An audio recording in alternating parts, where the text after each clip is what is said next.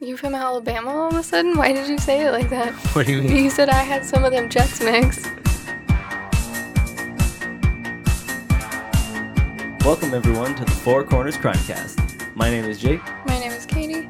And I'm your host this week, Rory.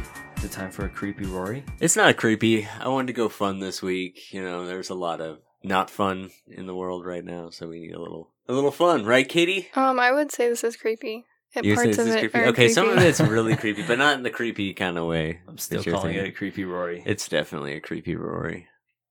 But this week, guys, we are doing a little about alien abduction, UFOs, and then we're going to talk a little bit of high strangeness that we've experienced in our lives at the end of the episode. I don't know if Katie has had any. I know Jake has had some. What is high strangeness? Basically, it's like seeing a UFO, observing something of the paranormal, cryptids, anything basically that's unexplained that can be like conducive to things like magic or cryptids or aliens or something along those lines. Some sort of strange thing that doesn't have an explainable answer, I would say. Do you think that's apt, Katie? I saw a guy pull a rabbit out of a hat one time. See, that's pretty strange. I Don't think- let it I explain would say it. that's low strangeness, but because there's a pretty easy explanation, but If you can use the word synchronicity, it's going to be something involving high strangeness. yes. So that's people's like go-to word for this Could kind I of get stuff. Oh, yeah, no, definition like, of synchro? I've okay, so here, synchronicity. Synchronicity. Do you ever have the feeling of deja vu? Oh, I love it. Okay, so there are a couple theories as to what deja vu is. One of them is that it's your mind's ability to perceive what's happening is a little bit slower than what you're actually able to see. So you take it in, your brain doesn't quite understand it yet, so it replays the image, and there it is. Some people think it's actually like a clairvoyance type thing. Like that noise I just made? Yeah, something like that. That's creepy. But what do you think, Katie? About synchronicities? Yeah. I mean, Um, but that's like things like the song you were singing, playing on the radio, doing different things like that, right? Like Yeah, it's basically just like things that happen to occur at the Correlate? same time. Yeah. Yeah, and like you can point at it and go, oh, synchronicities. so let's just say like you're talking about Ford trucks, then Ford trucks come on the radio, you're stuck behind a Ford truck and you're passing underneath a Ford truck sign. Be more likely to be a Mercury? But- There's that Alan Jackson song about Mercuries. But what I'm saying is that it's just weird things that line up, I would say. Yeah, basically. Oh. But deja vu, it's high strangeness, so I know you've experienced some. Yeah, but I can't ever, remember it. I remember clearly like a 30-second deja vu I had once, but I could have been like stroking out or something. Oh, man. You would have known if you were stroking out, How do you remember fortunately. these things? Huh? How do you remember these things? They're just I don't know, like, it just happens. they happen, and I was like, oh, that was fucking weird. Okay, on with my life. And I forget about them. So where'd you do your research this week, Roar? Oh man, so I got some sources here. The Abduction Enigma by Kevin D. Randall, Russ Estes, and Dr. William P. Cohn. Abducted by Aliens by Chuck Weiss. That one's kind of fun. Is he a mobster? No. I find it funny that this guy's name is Cone, Yeah. and he writes about aliens. Why is that funny? Conehead. Coneheads. Oh, okay. Synchronicities. There we go. But The Myth and Mysteries of UFOs by Thomas E. Bullard. Various online articles and websites such as SUFOS, which is CUFOS.org, MUFON.com, and of course, hundreds of Angel Fire accounts from the time when Angel Fire websites were a source of good information for the young developing brain of one Rory Allard. A few tidbits about our own experiences. What is Angel Fire, Rory, for those who don't know? When internet was like first becoming a big thing, people would pay to have, or they would use a free hosting site to have an angelfire.com account. So it'd be like angelfire.com UFOs or something like that. And it was the black background with green letters is like this era of stuff. So like it's like the original conspiracy web pages of people that just were nerdy enough and had a lot of time to go make a web page. And Angel Fire was an easy platform to use. And I made one once, but yeah, Angel Fire. I don't know if anybody remembers that, but I do a lot. Why does SUFOS, why is it a .org and MUFON is only a .com? Because MUFON sells stuff. MUFON. They sell Okay. stuff. They're a for-profit website or something. I don't know. I don't know what you have to get to be a .org based against a .com. I figured they were an organization, but Probably, honestly, what it was is Sufos.com was probably just taken. Yep, that sounds They were like, shit. reasonable. But We are now an organization. we're going to go ahead and we're going to start out with UFOs. That's unidentified flying objects. And they've actually been acknowledged in recent times by the Department of Defense and the Navy. They just slipped it in under everyone's Yeah, they just noses. sort of dropped it under the radar where they confirmed that in those videos are unidentified aerial phenomenon. Did they basically just admit they don't know what they were? Yeah, that's basically it. And they also set up a hotline for people they set up like a chain of command for things like that if someone has spotted it and where it goes to be transparent with. Can you imagine being in charge of that and you're like, oh no, this is going to be the worst. I would love that job. That'd be a great job. You'd have to fish through so many people making shit up because they want their 15 seconds of fame. And then with special effects these days, how would you know? Oh my god, verifying all this shit. Well, that's what you would oversee departments that specialize in that. But the thing is, you Because- don't ever have to like say what they are. You literally just be like, "Yep, I don't know what that is. Unidentified." But imagine if you got a picture of an actual alien and like a conehead.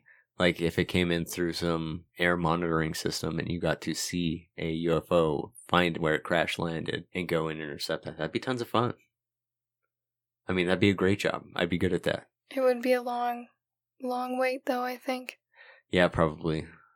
It's been about a century since people have like really dug in deep about seeing unidentified aerial phenomenon. And we're going to go ahead and head over to one of the first of the most well-known aerial phenomenons in America. This is basically one of the first written about sightings of a UFO. April 17th, 1897 in Aurora, Texas. About 6 o'clock this morning, the early risers of Aurora were astonished at the sudden appearance of an airship. S.E. Hayden writes on April 19th, 1897 in the Dallas Morning newspaper, further going on to explain a slow-moving craft traveling directly over the town to eventually crash into a windmill. Upon examination, the pilot seemed to be the only casualty and appeared as if it was not of this world. So it crashed into a windmill. Is it possible that it was just like the first flying anything? Because it wasn't that high. Like windmills aren't that high. No, well, it came... Okay, so his description of it is that it was going like 12 miles an hour and kind of shakily down towards the ground over the top of the city. So it's just kind of fucking... That was pretty fast back then too, right? I mean, It's like comparatively, Paul Walker fast. and it comes down across the entire town. So like this whole town sees it and it crashes and destroys this judge's windmill on his property. They go and they pull out the pilot and find out that he's an alien. What'd they do with him? See, because I say that later, but they gave sorry, him never mind. they gave him a Christian burial. They Okay, they have a I forgot headstone about that. in Aurora, Texas, marking his last resting place, certified through the state. They buried him with some of his ship parts, and Like the helm or like his favorite part. no, they're just pieces that they found. But this is one of the earliest printed documentations of a UFO in America. Most of the debris from the crash landing, they said that they dropped it down a well. Why would you do that? Just to clean it up. They think it was just like a tweaker camp, and they're like, look at all this tinfoil. Yeah, just toss it in Toss there. it down the well. I'm not sure exactly what the motivation was to do that, but it was eventually cemented over after the new owner of the property attempted to clean out the well. And after drinking the water that was contaminated with this alien spacecraft, he began to develop arthritis. And in 1945, he cemented over the top and wrote the date on it. And I guess no real proof of this actually happening exists, except for eyewitness testimony. MUFON inspectors did go back to Aurora in like the 60s and interviewed the last surviving person, or the last two surviving people that were able to witness this in the town. And one of them said, yeah, it looked like it had, been hit by something and was coming out of the sky all slow and loping and kind of falling down. It was kind of a disc shape and it just rocked back and forth. But so I guess there's no real proof at all. No proof of the arthritis? No proof of any of it. I mean, it could just be a fantasy created by this writer to get published. But I feel like that he was just downstream of something bad. And he got some arthritis, and he was like, "Oh, I'm guessing he was just aliens in the well." Yeah. Fucking throw that cement in there. I'm not messing with them. Do we think that this being in 1897 that they've kind of technologically progressed in the same like basic way we have? Like they were obviously ahead of us, but in 1897 their spacecrafts weren't as advanced as they are now. Is that why it's I mean, it's entirely possible. small and shitty and crashed into a windmill? I mean, it's possible, but it could just be that any number of things happened, an impact in air or What would he have impacted? an asteroid. Okay. I mean, he's Was there a crew- motor type part to this ship that they could tell, or was it just pieces? It was just pieces, apparently. Maybe he was only going 12 miles an hour because he was still floating from whatever he broke off of. That could be true too. I guess it could be some evacuation or something. It doesn't even mean that there was an actual, alien on board. It could have just been an actual, like, time traveler from the future, for all we know. If it was a time traveler, he may not be born yet. We don't know what time he came from. So technically, he has died in the past, but his present future self still exists or hasn't been born yet. Mm-hmm. Either way, I Okay. think we should dig him back up, see if he's still there. I mean, we could, but I guess it's kind of a monument in Aurora. There's probably nothing buried there. Oh, That's the thing. That's what I'm saying. We got to get the proof. We got to know what's going on. consecrated ground, man. Leave it alone. Yeah, Dude. we've got enough shit going on. We don't need to be doing anything like Yeah. that right now. Yeah, adding, demon Do you think ghosts. the aliens give a shit about our Christian burial? Of Maybe. course. I mean, they might. They may be what it may have been Jesus. Jesus could be an alien. Did you ever think about that? They don't mention that in your Bible, do they? Dropping knowledge. But all right, we're gonna go to the next one. That's on June 24th, 1947, and it's just off the mountain in Mount Rainier, Washington. What's going on is Kenneth Arnold is flying his Cal Air A2, a little metal plane that looks sketchy as fuck. So I looked it up too, so I could see what you were talking about. And in 47, they look sketchy. In 49, they looked sweet. They were just a couple years off on this one. Should have been a 49. Right. Well, he was on a business trip from Western Washington to Eastern Washington, and Kenneth Arnold at this time learns of a reward for a missing military aircraft off of Mount Rainier. And, he's not far away, so Arnold cruises over the area for a little under, 20, 30 minutes. He doesn't find the downed aircraft and starts heading towards his original destination. It's about 3 p.m., like 2:59. The skies are clear with good visibility, and Arnold's cruising around 9,000 feet in the air when he sees a bright flash. Unsure of what the reflection is, he looks around to see absolutely nothing. That was Jesus. Possibly. But a moment later, more bright flashes as something reflected back into Arnold's plane. He checked to make sure it wasn't the reflection from his plane off of something on the ground and began to take notice of 9 shapes, stating one appeared to be a crescent shape, the rest being convex shape and moving fast like a saucer skipping across the water. And his story is actually corroborated by multiple eyewitnesses from the ground, some being 25 miles away, some being right underneath it, and must have been just mere seconds before Arnold saw it. Because, alright, so Arnold's flying over the kind of near the mountain. He's coming back off and heading towards his destination. And a guy on the ground sees 4 of these things flying in formation heading that direction. And he says, holy shit, I just saw 4 things flying in formation. And at that same time, 20 miles in the air away, there is Arnold flying his little plane. And he looks over because the sun hits the reflection off of that and goes straight into his window and sees all 9 of them. The one Dang. leading kind of being a crescent. Kind of like the way like Darth Vader was the main guy, and then he had all his dudes around him. Basically, this is the actual moment because this man's incredible. He's a good guy, a businessman. And this is the moment that kind of it grabs in America and UFO fever really takes hold. So this guy was someone people could like wrap their brain around and be like, oh, he's not crazy and he's saying this. Yeah, they're like, they believe him. Like, they believe him. Actually, this is almost at the exact same time as Roswell. They're not like a month apart. The next one we're going to talk about is actually Roswell, New Mexico. And this story has been explained over and over. And so we're going to just give you a little breakdown. And then I'm going to tell you, what I remember of Roswell as a kid. And it's You've been to Roswell, eh? no, but what I remember of the story, because I was really interested. After Men in Black came out, I really wanted to know a lot about aliens.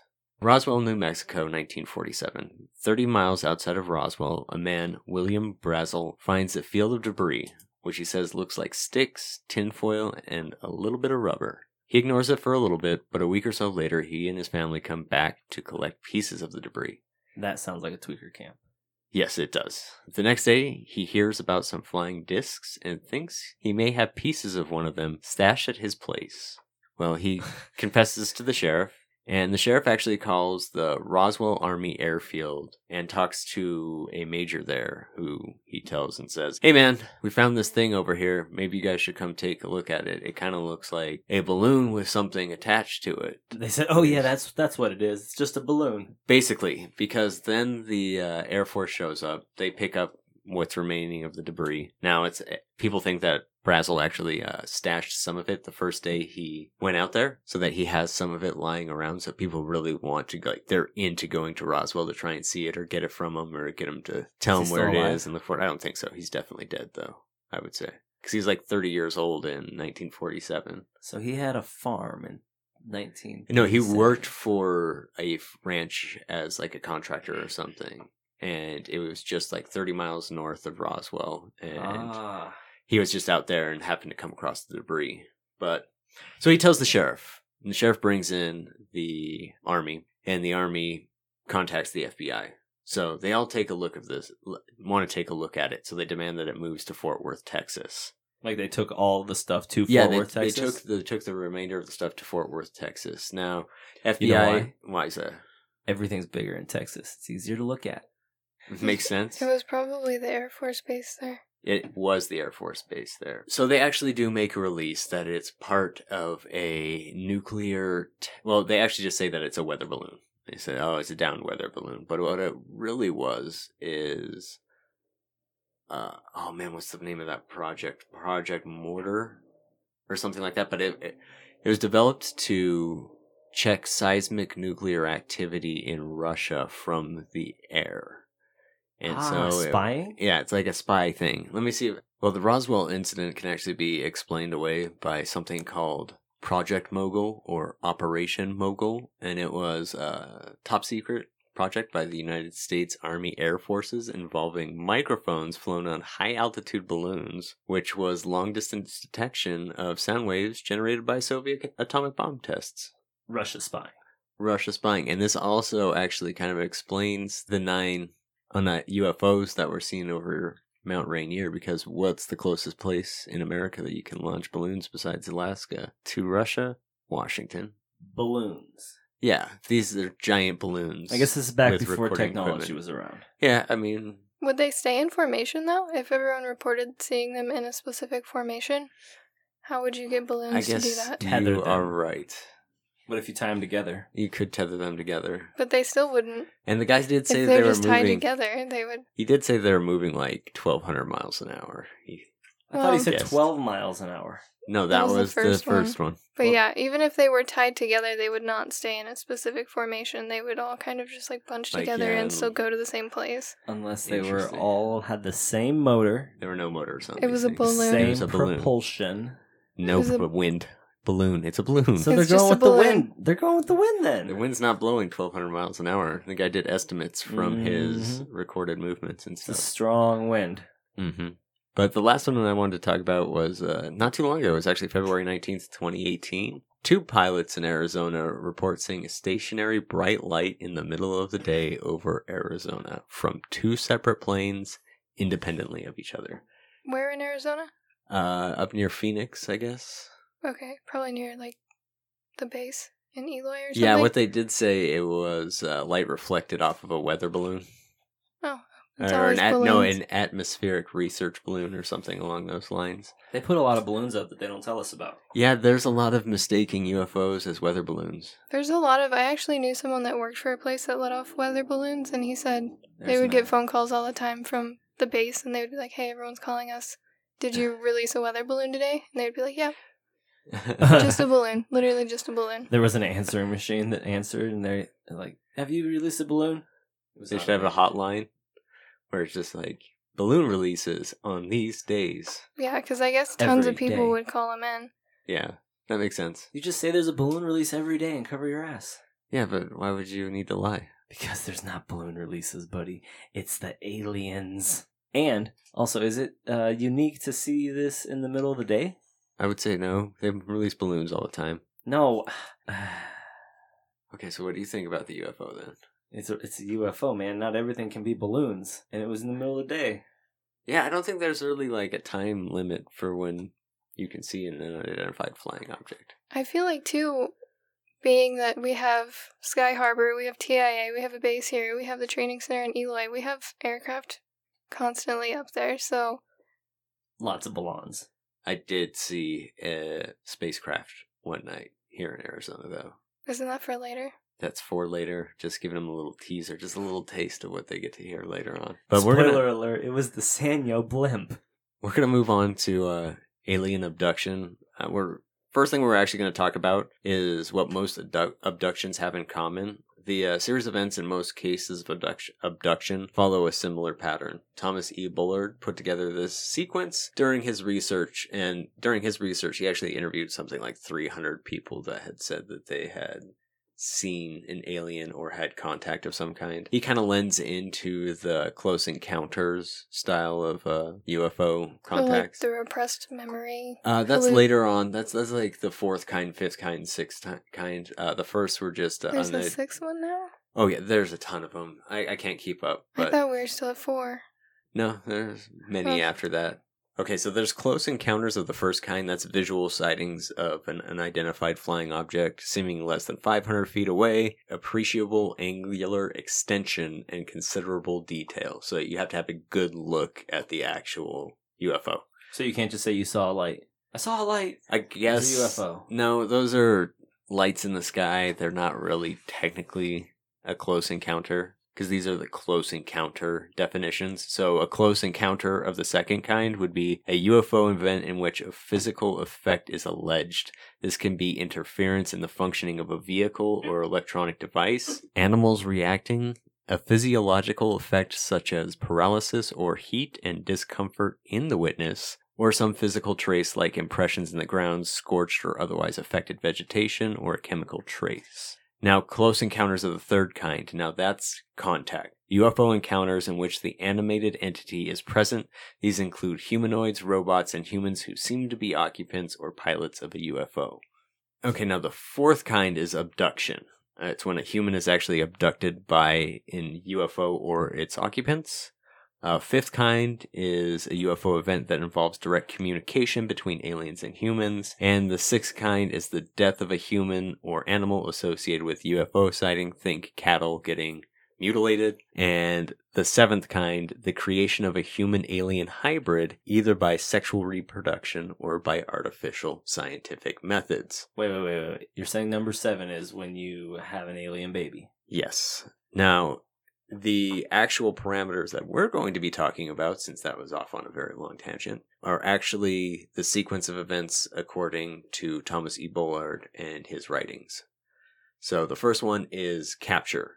The abducted is moved against their will to a non-terrestrial location, either in space or on a spacecraft slightly above the Earth. Is it always against their will, or do the aliens just think it's against their will? Abduction is against your will.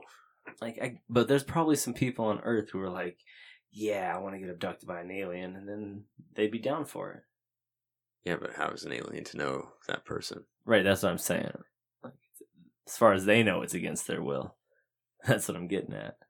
Okay. Anytime you leave the planet without acknowledging your want to leave the planet, it's against your will, I'm going to say. But examination and procedures, that's testing, invasive procedures, psychological probings, and sexual encounters. Conference, abductors communicate with the abductee. A tour, like, hey, check out our shit. Come look at our spaceship. Loss of time, abductees actually forget the majority of their experiences. And it sort of is just this lapse of time for them in their head. Return, abductees are brought back sometimes to the same location, sometimes miles away, shoeless and disheveled. Theophany, that's the euphoric feeling upon the return of the abductee. I actually had to look up what that word meant, and it's the euphoria you feel in the face of God is what it kind of translates as. So, kind of fun. And then the aftermath, that's the abductee is left to deal with all the psychological trauma and physical trauma of the event itself. through stuff that they can't really remember. Yeah, so that's why hypnosis is really big in the alien abduction community. Like, they really get after that to try and regress people into remembering times they were abducted. I got abducted one time. Yeah, but that man had a van. No. I'm serious. The last thing that they said was, "This won't put you to sleep." And then I woke up without wisdom teeth. Yeah, that's not... Is that If the you're same thing? there has to be. They took something If we're from me, being- Rory. You literally didn't meet any of the criteria If we're being here. serious, if you're being abducted, there has to be an asportation, which is when you are taken from one location to another location I woke up To at my fit- house. to fit the definition of abduction. Interesting. Have to have asportation. So there you go. But we're going to go ahead and talk about the abduction stories from the book, The Abduction Paradigm. The first one, this is Sherry's story in the book, and I'm just going to kind of paraphrase it for you guys so we can talk about it a little bit. But Sherry was a bright, attractive, single mother, had a good job, and just wanted to do right by her daughter and move to a nice neighborhood with a low crime rate and good schools. She found a beautiful house outside the city where she could breathe fresh air and watch the stars at night. Which city? It doesn't actually say which city because this person didn't choose to identify themselves.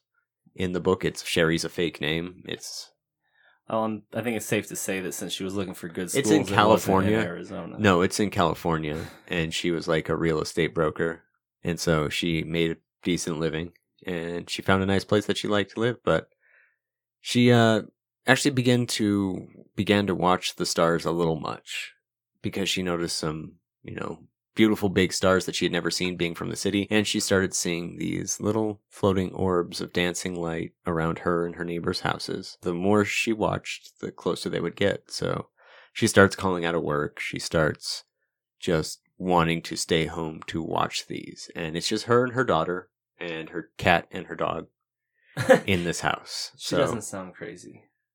No, but this happens sometimes. People are really anxious. They're in a high stress situation. She just moved. It's just her and her daughter. She has this house. She has to drive into the city to her job. Shit like that. Her coworkers are like, "Where's Sherry? She's home chasing fireflies again." Basically. Today? She won't be in. But she would literally sit in her bed and watch out the window for these things all day. But Sherry starts hearing strange noises in the night. Noises her animals would react to, and things that didn't really make sense for what was going on in the house. Even worse, though, is her daughter noticed and would refuse to sleep anywhere in the house but in Sherry's bed. Does it say how old her daughter was? I think she's 10 at this point. So still young enough to just freak out and not really tell you why. Yeah, not really understand what's going on. But she got so concerned with the noises that she would leave her intercom on all night and record the noises with a tape recorder and try to recognize them when she'd wake up in the morning. That's a good way to make it hard to sleep the next night. Well, she would sleep through it and stuff, so she... Just freaking yourself out. Did anyone else ever listen to them? Yeah, actually, she showed friends and things like that. And they heard the same thing? Yeah, but they counted it off as like house noises and things like that, and She new has a surroundings. cat, so yeah, it was probably the well, cat. that's the thing is that everything slept in her bedroom. I think it's just safe to say that Sherry's a crazy cat lady. She has one cat. She has one cat and a dog, but they would not sleep anywhere else either. Like, it wasn't just her daughter. Her daughter would share her bed, but so would the cat and the dog because they didn't want to be anywhere in the house at night. So she started noticing the lights in the house, like they're floating around inside of her house. And shortly after that, she starts seeing little faces in the window. And one night, she went out and saw that there were footprints and things outside of the window after she had just seen a face. So her suspicions were confirmed at that point that something was watching her. She was there by herself? No, she was there with her daughter. No, I mean, but like they didn't have anyone else there. No. They didn't think that it wasn't the right signs for a human or something like that, but she knew when she saw that the faces she saw in the window were real. Aliens. Is it common for them to basically stalk someone like this before they... It really depends. Contact? I can't really speak on an alien's behalf. I don't think it's common in most abduction cases, but for the most part, they're all slightly vary a little bit. I feel like normally it's like, holy shit, I got abducted, not they've been watching me for weeks because I found out about them and now Yeah. It's 100% based on the boredom level of the alien at that time. If they're bored, they're going to spend weeks maybe just camped out right at the edge of the atmosphere. I assume it would be different with the different types of aliens, too. Yeah. So Since these they are all probably have little different... these are probably little grays Yeah. from what her description is. She just basically, writes it off that maybe she is going crazy. But one night, while she's laying in her bed with her daughter and cat, Sherry began to feel a warm tingle between her thighs. The tingle turned to waves of pleasure, and she felt a hard, penetrating motion between her legs. This book's so creepy, but she drew it into herself, and she climaxed so hard that she remembers nothing else. She did wake up the next morning remembering the encounter vividly, and she kind of feels this burning sensation on her thighs and lady parts. When she examined them, she noticed a bunch of red welt-like scratches on her inner thighs. So she Nope. Sherry tells a few friends about her encounter, and everyone seems to agree that it was a pretty sweet-ass dream. But that's it. It was a dream. They thought it was cool too? I mean, yeah. What's wrong with these people? I mean, you can write it off easily. Like, if you don't believe in aliens, you can write this off as a dream. So someone comes up to you and tells you, man, I came in my sleep last night. You'd be like, oh, because of a dream, right? Not because you fucked an alien. Yeah, well, you don't get pussy scratches from a wet dream. Yeah, that's true, but show them that. The thing, no. She could have done that to herself. That's what I would imagine, that she just grabbed her legs while she was asleep. That's how I would write that off. It's not a hard thing to think. So she enjoyed this whole situation. It seems. No, she was penetrated by an alien just because someone liked it. Just because someone has an orgasm doesn't mean it's not rape. One friend did suggest alien contact, and Sherry kind of grabbed onto that and focused mainly on understanding what had happened to her. And she goes to the support group through a hypnotherapist who she was recommended to by one of her friends, and that hypnotherapist sent her to a support group for people that had been abducted or had contact. Was this the first time that she had thought it was aliens when someone mentioned it to her? Basically, because this person had related her story to another person's story, and they kind of just put two and two together that way. So she basically this whole time she had no idea, like, what the fuck was going on? No explanation? No explanation, I feel like that really. makes it scarier. That makes it way scarier. But anyway, so she starts going to the support group, and it's at the support group where one of the authors of the book that I read meets and interviews Sherry. When she was asked by the interviewer how she knew it wasn't just a dream, she replied, "I know the smell of sex." Sherry was about to start receiving regressive hypnotherapy from the leader of her abduction group as a treatment to find out what was going on with her abductions and sightings. Actually, and here's the crazy part. A few years later, the author and Sherry are both invited to speak at Disney World, who at the time was opening a new attraction called Tomorrowland, Alien Encounters. And strangely enough, the author saw her on TV, and she told a completely different story, telling about how her daughter's abduction happened right in front of her, where she saw her daughter lay right on the table, saw them basically open her up and do tests on her and things like that, whereas her own story had been hypersexual, and I don't think Disney appropriate. I think she kind of made this one up because it's something that she had never mentioned to the author, and during a phone call shortly after the interview, the author asked Sherry why she had never told him about this part of it, and she replied it had just surfaced after her hypnotherapy session. So instantly the doctor is kind of like, okay, yeah, that makes sense. But so she was sensationalizing her story for the Disney appearance? I think she wanted to believe so much that during her regressive hypnotherapy session, she just started using her imagination, which I think actually happens, right, Katie? Mm-hmm, yeah, it's not a method of therapy that anyone uses because you basically make people believe things that didn't happen to them. Disney World's about to open up another new attraction, the NBA. Yeah, I did see that. Sherry actually falls into this pretty nasty depressive state and stops going to the support group. She gets so bad she actually goes to her doctor and the doctor recognizes symptoms of clinical depression and prescribes her with Prozac. Your dog used to take Prozac. I know.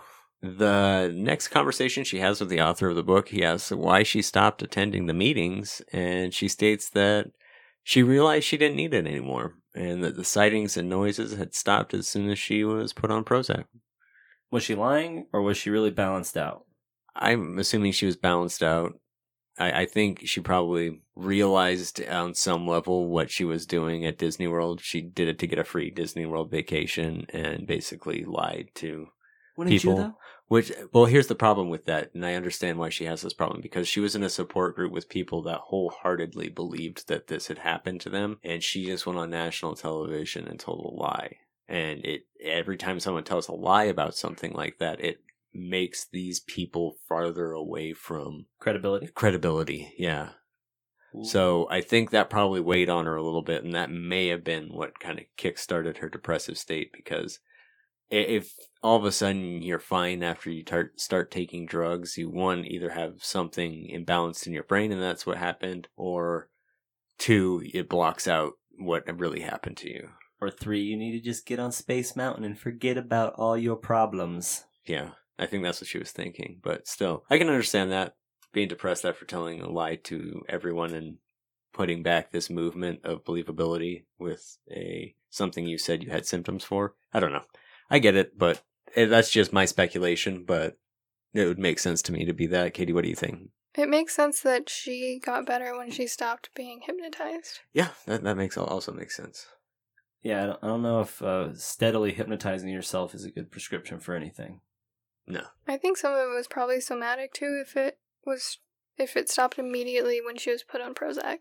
Because it takes like 3 to 4 weeks to start actually That's what working. I was going to actually Well, this is ask, like 6 months after she was put on Prozac. Okay, that she so says, it wasn't was like immediately. Yeah, she was like, so like 6 months ago I stopped doing this because everything went away, and it just so happened to coincide with about the time she was put on Prozac. But She might have also seen a legitimate therapist. that's true. When you've been being abducted for 673,000 alien years, 6 months is basically immediately. Mm-hmm. So right now we're going to move on to Joel's story. This is the second story of abduction in this book, but Joe's a normal man in his mid-30s and has seen every form of alien abduction imaginable. Joel came from a happy Southern family. His mother and father raised him with tons of love and guidance, something not common with most abductee cases, as Mr. Bullard will tell you. He can remember his first encounter with the reptilian-like creatures who were kind, played games with him, and brought him to a beautiful cave structure.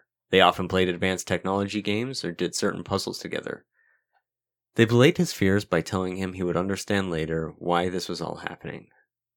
Joel has memories of these abductions that aren't all bad, but does have a photo of him when he was a child with a scoop taken out of his leg that he recalls from his first medical experiments abduction. Sounds like he fell off the playground at the Discovery Zone. Probably something like that. Like, is this all real, or is he just overplaying regular childhood events? We don't know, but who knows what's up with a child's imagination. Reptilian-like creatures? Like, what if... He remembers lying on a table in the fetal position, surrounded by beings. He had a probe in his butt and was naked. He recalls the embarrassment as different beings came in and left the room, monitoring for him. Now, he's actually really traumatized by this instant. That escalated really quickly. Well, I mean, this is 6-7 years old. Yeah, And, I mean, he's been being abducted since he was 4, so... But here's the thing. So at 10 years old, Joel meets a 7-foot, 8-foot tall, pale-skinned, large-eyed being that will forever accompany him on his abductions from here on out. He specifically recalls being on a craft with this being and seeing his hometown from the sky. He refers to this being as the Easter Bunny. That sounds like almost every 10-year-old's dream, right? You're like, Yeah. I get to go see the city from a spaceship. Minus the sexual abuse. Well, now, him calling it the Easter Bunny actually was allowing him to quantify it as a child. He didn't see a red suit, he didn't see any of that, so he just sort of said in his head, oh, this is the Easter Bunny that I'm meeting. When Joel hits puberty, he begins to encounter a different race of alien altogether. 3 to 5 foot tall, dark-skinned, large-eyed aliens. Now, what we know as Greys, basically. And they started performing various experiments on him in silence.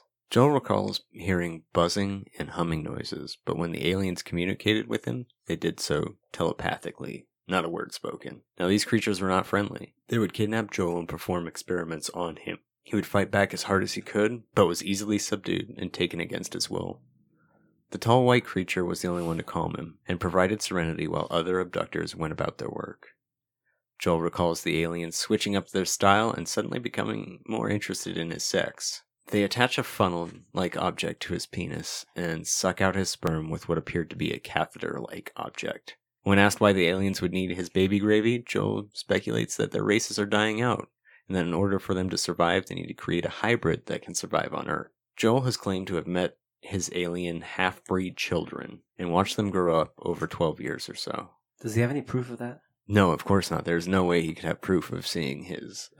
That'd be so cool, though. Imagine. Well, he's basically, in these situations, he's taken and put on a throne and left in a room with these babies that are supposedly half his. But... Oh, for like baby playtime. Yes.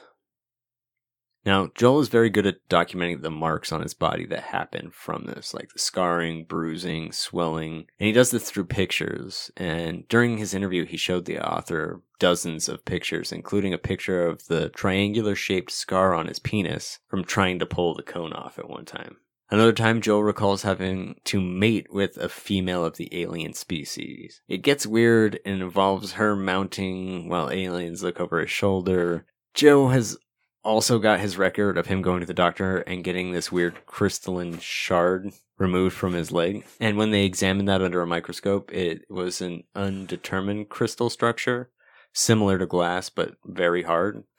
And Joe has told tons of people about his encounters. Most people chuckle and say they want his children and he better watch out. They might kidnap his earthly joblins. But Joel is adamant that this will never happen. And the author goes out of his way to ask him how he knows that. And he says, well, I'm a homosexual, so I'm not going to have children. But it's not because the abductions that I'm gay, but I have not also had sexual contact with another human in over 11 years. So he's just having sex with aliens and loving it. No, he's not loving it. That's the whole thing, is he's being basically raped by aliens. So it's causing him psychological trauma, and that's the reason he hasn't had sex in over 11 years, is because of the abductions. Are they still abducting him? Yeah. To this day? Yeah, every year on his birthday, he's basically, or not on his birthday, on like March 13th or something, he's basically abducted and made to have sex with aliens. Is it strange that he remembers everything? No, not really. Because he also has had hypnotherapy. So he's talking to the same author that said that forgetting the vast majority of your abduction is different authors. Okay, different authors. Okay. Yeah. So it's normal that he recalls everything? Well, he's also gone through hypnotherapy, and a lot of this has come out during his regressive hypnotherapy. But when he was asked about how his parents feel about the abduction stories, he says they're supportive, but they have their own theories on what happened. And he doesn't further explain what he means by that. We can assume that maybe something in his childhood did something to him, made him a little, weird. But I want to know what you guys think. Can these stories actually be believed? Do you think there seems to be a bit of underlying trauma that may have led to these experiences? And do you have any experiences in high strangeness yourself? Real quick on the Joel thing, I have a question. Was there anything special about him that would cause the aliens to want to breed with him? Like, was he a genius? Would he have a great IQ? No, he's just a normal guy. The best pig farmer in the city? Just a normal guy.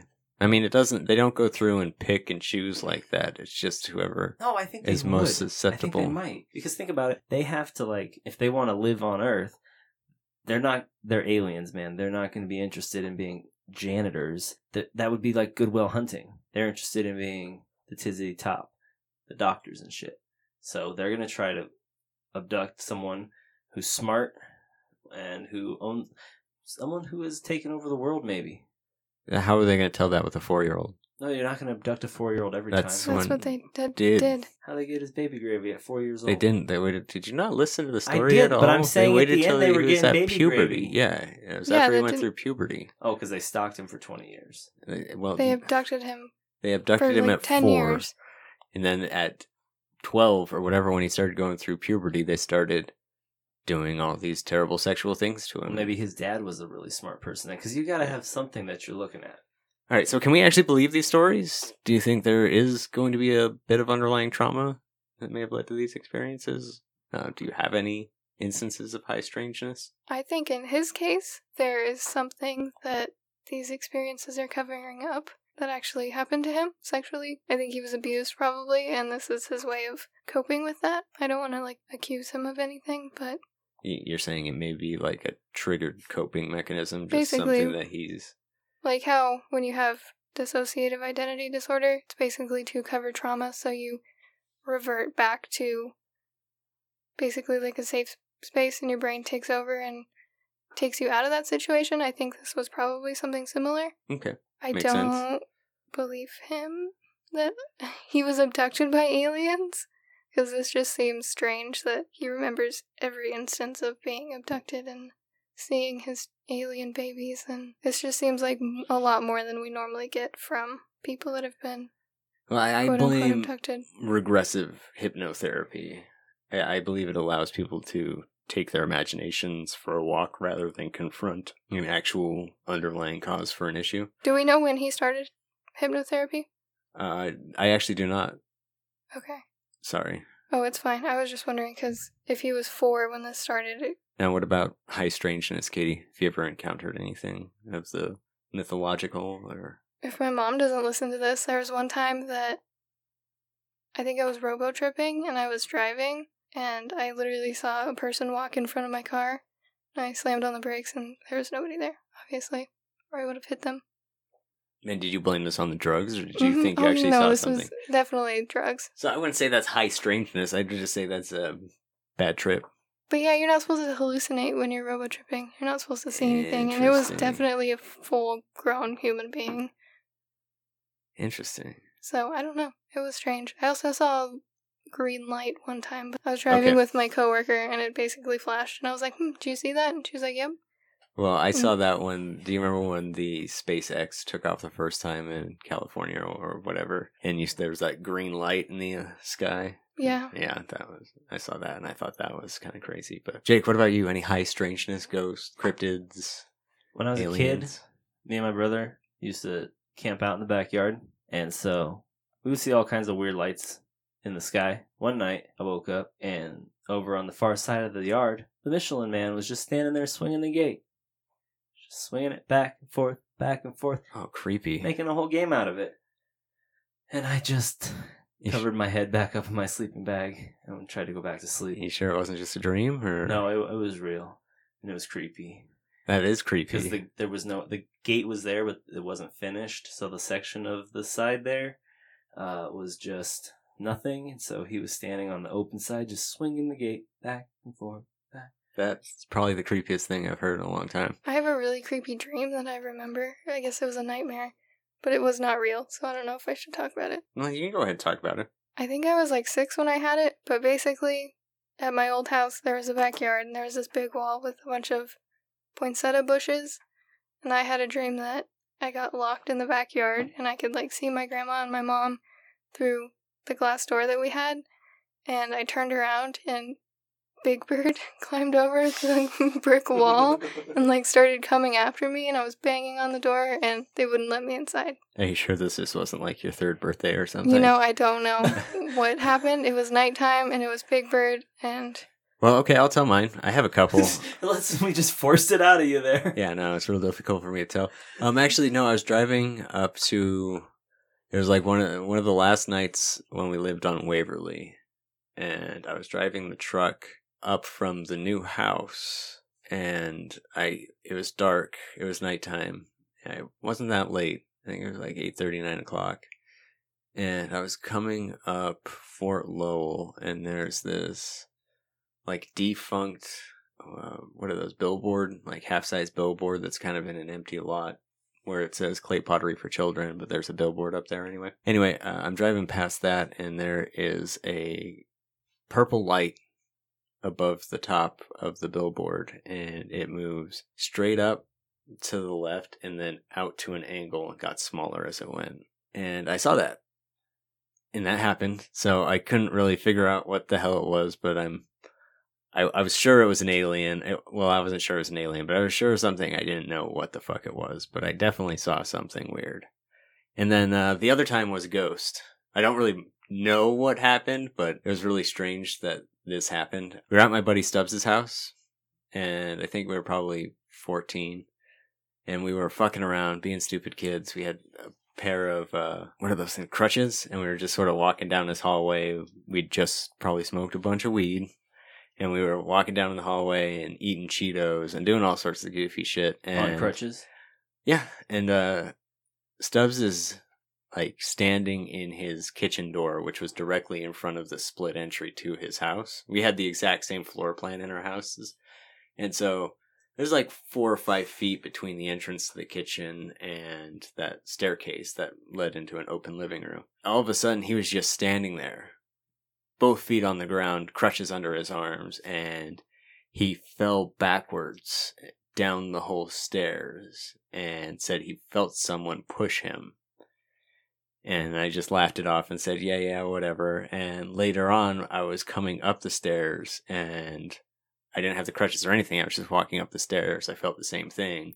Something pushed me in the back and I fell up the last 4 stairs. Like, just fell forward. Face first? Yeah, face first onto him. Caught myself, but Sounds like you guys made fun of a ghost on crutches. Well, he said that his father had died, and his father's name was Pet. And when he was a little kid, so he said that Pet usually looked out for him, but when he was doing bad shit, he had to worry about that. Now, this kid has had more supernatural occurrences happen to him than any person I've met. So Stubbs' dad, Pet, pushed him down the stairs posthumously to teach him a lesson. I think so, but his full name is Parrish Alexander Brian Sedera Holmsenboth. Beep. I don't know. Can you just put someone's 6 names out on the podcast? Yeah, Parrish Alexander Brian Sedera Holmsenboth. What's up, Stubbs? Anyway, I think that's going to do it on this one. I mean, it was just a fun kind of shoot-around episode. I've had stuff happen in this house. Really? Yeah, I wanted to tell my story about the UFOs I saw when I was a kid. You told your Michelin Man story. I thought that was it. No, I just told a story. I didn't know we were telling. All right, one more, and then we're closing it. Go. So Katie can tell her story. She already one more from each of you. Go. Yeah, she already said her lead into it, though. Oh, mine's not that exciting. I've just had stuff fly off the counters, and I felt someone touch me at one point. But I just talk shit. I'm like, you're being rude.